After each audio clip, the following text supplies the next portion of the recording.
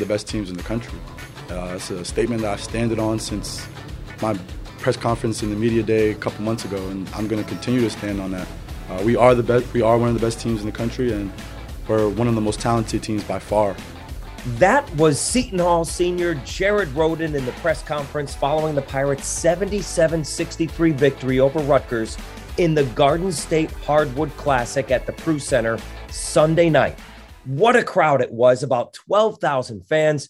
Truly one of the great atmospheres I have witnessed at the Prudential Center.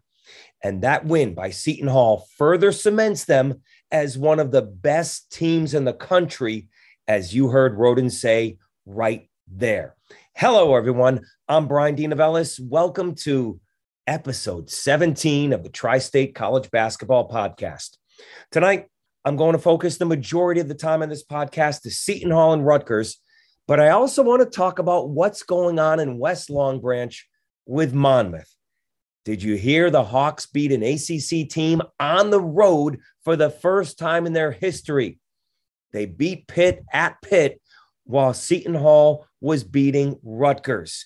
We will get to the Hawks a bit later. We begin with the Pirates. Let me say this. The Rock was rocking. It was electric. The past two games at the Prudential Center were off the charts. Texas on Thursday, Rutgers on Sunday. I've been to many, many games there since 2007. I put that Texas game and this Rutgers game 1 and 1A. The Texas game was just loud. The fans were chanting. It gave me goosebumps. But the Rutgers game, I just think there was a buzz. And it had to do with the rivalry. There were more fans in the student section than I've ever seen before because they opened up the upper deck behind the basket, behind the student section. So if you had 1,600 students in the Texas game, you had another 1,000, call it 2,600 students at the Rutgers game. And Seton Hall has what? 6,000 undergrads? Insane. The only other games that I can recall that matched the atmosphere, the vibe, the energy in the building was the Villanova game on senior night for Miles Powell 2020. That game was sold out. The curtains were raised and the fans on both sides were buzzing. And the fourth game would be the Michigan State game to begin the 2019-2020 season a little earlier. But I put Texas and Rutgers a little bit above those just because I felt it was louder at these games. And the fans were off the charts. Just ask Kevin Willard. He said their defense, Seton Hall's defense, fed off of the crowd. I thought the crowd was phenomenal again. I thought it was a huge factor in our defensive energy. So why did Seton Hall win? Well, they're better. And I get it. The better team doesn't always win. Rutgers was better last year. They certainly were last year. They were deeper. They were bigger. But this year, there is no question. Seton Hall has more talent. They are a deeper team. They are a more balanced team. They are a bigger team. They have a better bench. Now, if this game were played in the rack, I know it's hypothetical, then I feel it's a lot different. And Rutgers has a better chance to win because they're at home. But put these two teams, in my opinion, on a neutral court, say MSG, Seton Hall is still a 6 to 7 point favorite. They are really good. They are scary good. And in this game, their big guns, their stars, played big, while Rutgers did not. Jared Rhoden, 16 points, 9 assists, 14 of those 16 in the second half. Bryce Aiken, who was the MVP of the game, scored 22 points, 3 assists. Miles Cale, 10 points, 5 steals. How good has Miles Cale been when he is on the court? Just ask Kevin Willard how good Miles Cale is and how much better Kevin Willard thinks he coaches with Miles Cale in the game. Here's Willard after the game. I've said this all along for the last 4 years. Miles Cale is one of the best players I've ever coached. It doesn't show up in the stat sheets, but when he's on the court, I'm a better coach. We're a better basketball team. I love the fact he's being much more aggressive on the defensive end. He's going for steals. He's getting in passing lanes. He's the best. He's the best defender in college basketball. All right, that's the coach talking. Is he the best defender in the country? Is he the best defender in the Big East? Time will tell. But Seton Hall is a much better defensive team with Miles Cale in there. Ask Ron Harper Jr. Harper was coming off a career high 30 points against Purdue. He had 10 points on 3 of 12 shooting. And much of that was due to Miles Cale making it difficult on him. Geo Baker, good to see him back out there on the court. 11 points. So Harper and Baker were a combined 7 for 23. That's not going to get it done. Rutgers needs their stars, needs those 2 guys. I'm not saying they have to have 30 points every night, but between the 2 of them, you want to have somewhere between 30 and 35 points. That's a recipe for Rutgers to win. But Seton Hall's stars, their big guns came to play. The moment of the game, all right? Seton Hall and Rutgers tied at 23. Neither team was really surging ahead. And then over the last 4 minutes and 18 seconds, Seton Hall goes on a 14-0 run, and suddenly it's 37-23. That brought the crowd to life. It was loud. Seton Hall had confidence, and it was all spurred by Kaderi Richmond and Bryce Aiken. Those 2 guards really gave Rutgers fits, driving to the lane. When Kaderi Richmond hits a 3, look out, okay? You expect it from Bryce Aiken. You dare Kaderi Richmond to shoot. And when he pulls up in rhythm and buries a 3, it might be a long night, because his ability to drive and slice and dice and get to the hole and finish or dish off is something Seton Hall hasn't had in a long time. But Kaderi Richmond was without question the MVP of that first half. He got Seton Hall. He loosened their nerves. When they were struggling to score, Kaderi Richmond took over that game. So he, without question, was MVP of that first half with 12 points. All 12 points in the first half, by the way. The co-MVPs of the second half were Jared Rhoden and Bryce Aiken. Rhoden, admittedly, was too amped. He was really jacked up for this game, and his shot was way off in the first half. 2 points, 4 rebounds. He came back, settled in. Kevin Willard called some ISOs for him. He got to the rim. He got to his spots. Now listen, he hit some tough shots. Caleb McConnell made him work, but he was comfortable shooting in rhythm, off the dribble, and doing what Jared Rhoden does. Slashing, pulling up, mid-range jumpers. Aiken deserved the MVP of this game, the Joe Calabrese Award for the MVP of the Garden State Hardwood Classic. Twice in this second half, Rutgers cut the lead to 6. Seton Hall was up double digits. Rutgers cut it to 6 with about 11 minutes to go. And Aiken drives the lane, knows he's going to get fouled. I think it was Mulcahy on his right. Pulls up, switches to his left.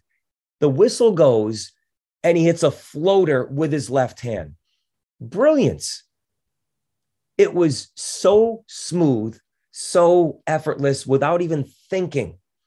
That's Bryce Aiken, a basketball player, just going with his instincts. That got the lead up to 9. And then again, with about 6.5 minutes to play, Cliff Amore, who had a big second half and a big game, really physical and athletic around the rim, hits a 3-point play with about 6.5 minutes to go to make it 62-56. The Rutgers fans are cheering. They have life. Here we go. What did Bryce Aiken do? Drives through the lane, wrap around to Tyrese Samuel for a dunk. Aiken has a layup, the lead's back up to 10. And then a few minutes later, with just under 4 minutes to play, Aiken pulls up from somewhere around the Pirate. Kevin Willard estimated it at 38 feet. Sure, I'll go with Willard. That's what Bryce Aiken could do for you. Push the lead back up to 13, 71-58, 3:51 to play. Game over. You are starting to see the backcourt of Kaderi Richmond and Bryce Aiken really start to gel. They're accepting their roles. Richmond is entrenched as the starter. Aiken comes off the bench. He is instant energy. He is instant go, go, go. And oftentimes, Aiken plays more minutes. Look at the minutes in this game. Aiken played 29, and Richmond was just shy of 20. So it doesn't matter who starts. It doesn't matter who the man is. It doesn't matter who's the leading scorer. This Seton Hall team plays for one another. There are no egos. Aiken said it in his post-game press conference. Whoever's hot, we're going to keep feeding that guy the ball. And right now, they're sharing the point guard duties. And what Seton Hall has this year is what they thought they would have. 2 dynamic, versatile, playmaking guards. Put the ball in their hands, let them make a play. They didn't have this last year. And Kevin Willard admits it. I really liked when Kadari and Bryce were together. I thought that was we went on a 14-0 run with both of them out there in the first half. It gave Kadari a little bit more room to operate. It also gave him a chance to get off the ball a little bit and get his rest. But, Bryce has that ability to, and I know the fans aren't used to seeing him play. We've been with him now 2 years, and this is what we see in practice. He's going to take a 38-footer on the break, and he's got that ability. He has that confidence, and I've come to realize you have to let Bryce be Bryce. Great players can make coaches look great with their ability to make plays. Now, listen, Willard has to put them on the court. He has to put them in a position to succeed. But all of their training, whether it's with Willard or in the offseason, comes into play now. Willard has given them the confidence because they know he trusts them with the ball in their hands. So let's talk about the significance of this win. All right. In the rivalry, Seton Hall hasn't lost to Rutgers since 2012. The infamous Jerome Seager's 3, which was one of the biggest shots in this rivalry ever, certainly from Rutgers' perspective. Seton Hall had more to lose in this game than Rutgers. Rutgers had more to get out of a win than Seton Hall did. And I say that because Seton Hall was favored by double digits. Seton Hall, all they got for this win was a quad 4. So you're not getting much for that, but it would have been a devastating loss, believe it or not only in the rivalry, but in terms of their net ranking. So Seton Hall had more to lose in this game. So it was important that they followed up the Texas win. It was also important because there were 13 recruits there. So when you're battling Rutgers, when you're battling St. John's, when you're battling other Power 5 conferences for these recruits, let me tell you something. The recruits, it didn't hurt that they were there in this atmosphere and they saw Seton Hall win. It did not hurt Seton Hall's chances. So when they're in that atmosphere and they see 12,000 fans and they feel the electricity, this was important for recruiting as well. And don't think for a second, I listened to the players in the post-game press conference. Don't think for a second it doesn't mean something to them, because when you saw them hoist the trophy and show it to the fans, okay, Seton Hall quietly went about their business in post-game press conference saying, yeah, it was important. But to see their jubilation, to see how much they were celebrating after this win, pointing, saying, this is a blue state, this is our state, it meant something. Now, in the press conference, Bryce Aiken, Kaderi Richmond, they were a little subdued. Okay, yeah, it was important, but, you know, we're looking at the big picture. Jared Roden had the best quote. Jared Roden talked about a certain picture of a Rutgers player who was laughing and pointing at him the last time these two teams met at the rack, and Roden was on the ground. Here's what he had to say about that picture and how much it motivated him. You know, I had a bad taste in my mouth from 2 years ago. I have this picture in my phone that I never forget about of some kid on the bench at Rutgers that was screaming in my face when I fell on the floor. And that's something that resonated with me forever. And every time I think of Rutgers, I think of that moment. So I knew I was going to come out here and try to be a dog as much as I could. Yeah, it means something. And it proves something. These players talk about these games all year, this rivalry, okay? And when it's over, they're going to remember these Rutgers and Seton Hall rivalries for the rest of their lives. Egos, pride. Look, Rutgers is a good team. They will get better. But Seton Hall, they're for real. They moved up from 23 to 16 in this week's AP poll. They have 2 top 10 wins over Michigan and Texas. Now, I know Michigan has severely dropped in the net rankings. They've fallen out of the top 25. But at the time, that's still a non-conference Power 5 road win. That will still count for something come March. This team is big. They're tall. They're athletic. They rebound. They get after you defensively. Jared Roden's right. This team is one of the most talented teams in the country. They are one of the best teams in the country. And the more they play, the more they remind me of, I'm going to say it again, the 1988-89 Final Four team that lost to Michigan in the championship game. They have depth this year that is unprecedented under Willard. How many times over the past decade in Willard's tenure did we look out there and there's one center? Well, I hope Herb Pope doesn't get into foul trouble, because we're in trouble, Seton Hall fans would say. Man, Gene Teague better not get into foul trouble, because there's nobody behind him to back him up. Well, Ike Obiagu was in street clothes for this game. And they rolled out Tyrese Samuel, Alexis Yetna, and Trey Jackson. 6'11", 6'10", 6'10". That is a formidable Big East front court. That is of 1989 caliber. And the depth at point guard, the depth at guard.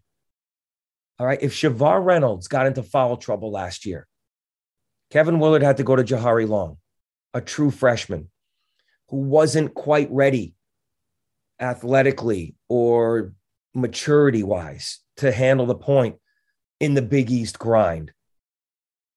But he had to put him out there. He had to mature quickly. Now, if Bryce Aiken gets into foul trouble, Kaderi Richmond's there. Jameer Harris can spell him. When Jahari Long gets healthy, Willard has more confidence in him now. They can roll 3-4 guys out there at point guard. This team can do some special things this year. They are one of the top 4 teams, top 3 teams Maybe they're the top team in the Big East. Time will tell. But what they've done in the non-conference, even the most optimistic Seton Hall fan did not think that Seton Hall would be 9-1 after 10 games. And here they are. They are good. They are clicking, and they are only going to get better. Now for Rutgers. Right now, they're a work in progress. We know that. They're 5-5 heading into exam week, but this is the time for them to rest up, get better, and get some of these younger guys, the guys that need to mature, the guys that need to contribute. Jaden Jones, Jalen Miller, even Andre Hyatt, Mawap Mag, we're starting to see him develop more. Rutgers needs these players because when Harper and Baker don't have it, they need other guys to step up. Caleb McConnell did his job, 13 points and 12 rebounds. Cliff Amori did his job, 13 points, 6 rebounds, very active, very athletic. But someone else needs to start stepping up. How about Paul Mulcahy? There's a guy who I really thought, and Rutgers fans thought, would take that next leap this year. Well, when your point guard does not attempt a single field goal, 0 for 0 against Seton Hall, 0 for 5 from the floor against Purdue, that's a problem. Now you're playing 4-on-5. That doesn't work. He's shooting 28% from the floor. He's really struggling. He's not even looking for a shot. He gave up threes. He drove, and it looked like he was going to post up against Aiken, and instead he would kick it back out. Paul Mulcahy looked like a player who did not want to shoot the ball against Seton Hall. That can't happen. Somehow, some way, he needs to find that confidence and start shooting again. This team needs this break. They're coming off a stretch, which wasn't awful. All right. 2-2 against Clemson, Illinois, Purdue, and Seton Hall. I think every Rutgers fan would have signed for that after the stretch that they had when they were looking at 3-3. They beat Clemson at home. They shocked Purdue. That alone tells you what Rutgers is capable of doing. They got smacked by Illinois. They got handled pretty easily by Seton Hall. So now, where does this team stand after that 2-2 stretch? They're 5-5 with a little break to get rested, to get healthy, and to recharge their batteries. Here's Steve Peichel. We got a little break now. We've had the flu this week. Oscar, a lot of guys been exams and the flu. We got a little time here to, regroup and get better. I like this team a lot. I continue to say that. We were capable of beating, anybody, but you got to play better on the road. You just have to, and you have to play from opening tip, to the final buzzer. So where do they go from here? Well, they have to be more consistent. We know that. They play well in spurts, but not for an entire game. We know their deficiencies, but can they overcome them? They're not a great shooting team. They're the worst scoring team in the Big Ten, averaging 65.8 points per game. And they're second to last in field goal percentage, free throw percentage, and 3-point field goal percentage. These are not numbers that are going to cut it. In years past, they've been able to overcome it with their defense. Their defense is solid, but it's not as good as it was when they had Miles Johnson manning the post. So they're looking at 3 games before they play Michigan on January 4th. Rider and Central Connecticut before Christmas, and Maine on the 29th. Get to 8-5, and then you start the new year and turn the page. Can they get to the NCAA tournament? They shouldn't even be thinking about the NCAA tournament. All right? Just get wins. Just get better. But if you're looking for a number, if you're 8-5, Rutgers fans, going into the rest of the season and Big Ten play starting in January, then I would say 12-8 in the Big Ten. Get to 12 wins, pick up some road wins, get to 20 wins overall, and then see what happens, because then you'd be on the bubble. You have some bad losses you have to overcome. You have to find a way to win on the road. You heard Peichel. They're 0-3 on the road. Rutgers can beat anyone in the country at the rack. They have proven that this year. They have proven that year in and year out. Win on the road. You want to be a good team? You want to be a great team? You want to be a team that's considered in March? You need to win away from the rack. Win on the road. That's what's going to get it done. Now, one other team I want to talk about that deserves a ton of praise. Monmouth. These guys, talk about road warriors. Rutgers, 0-3 on the road. How about Monmouth? If I asked you what team currently leads the nation with most road wins with 6, Monmouth might be the 100th team you'd mention, but there they are. The Hawks have 6 road wins, more than any other team in the NCAA. Wow. They own quality wins over Cincinnati and now Pitt. They knocked off Pitt. Pitt. What happened to Pitt? You want to go for that football money in the ACC?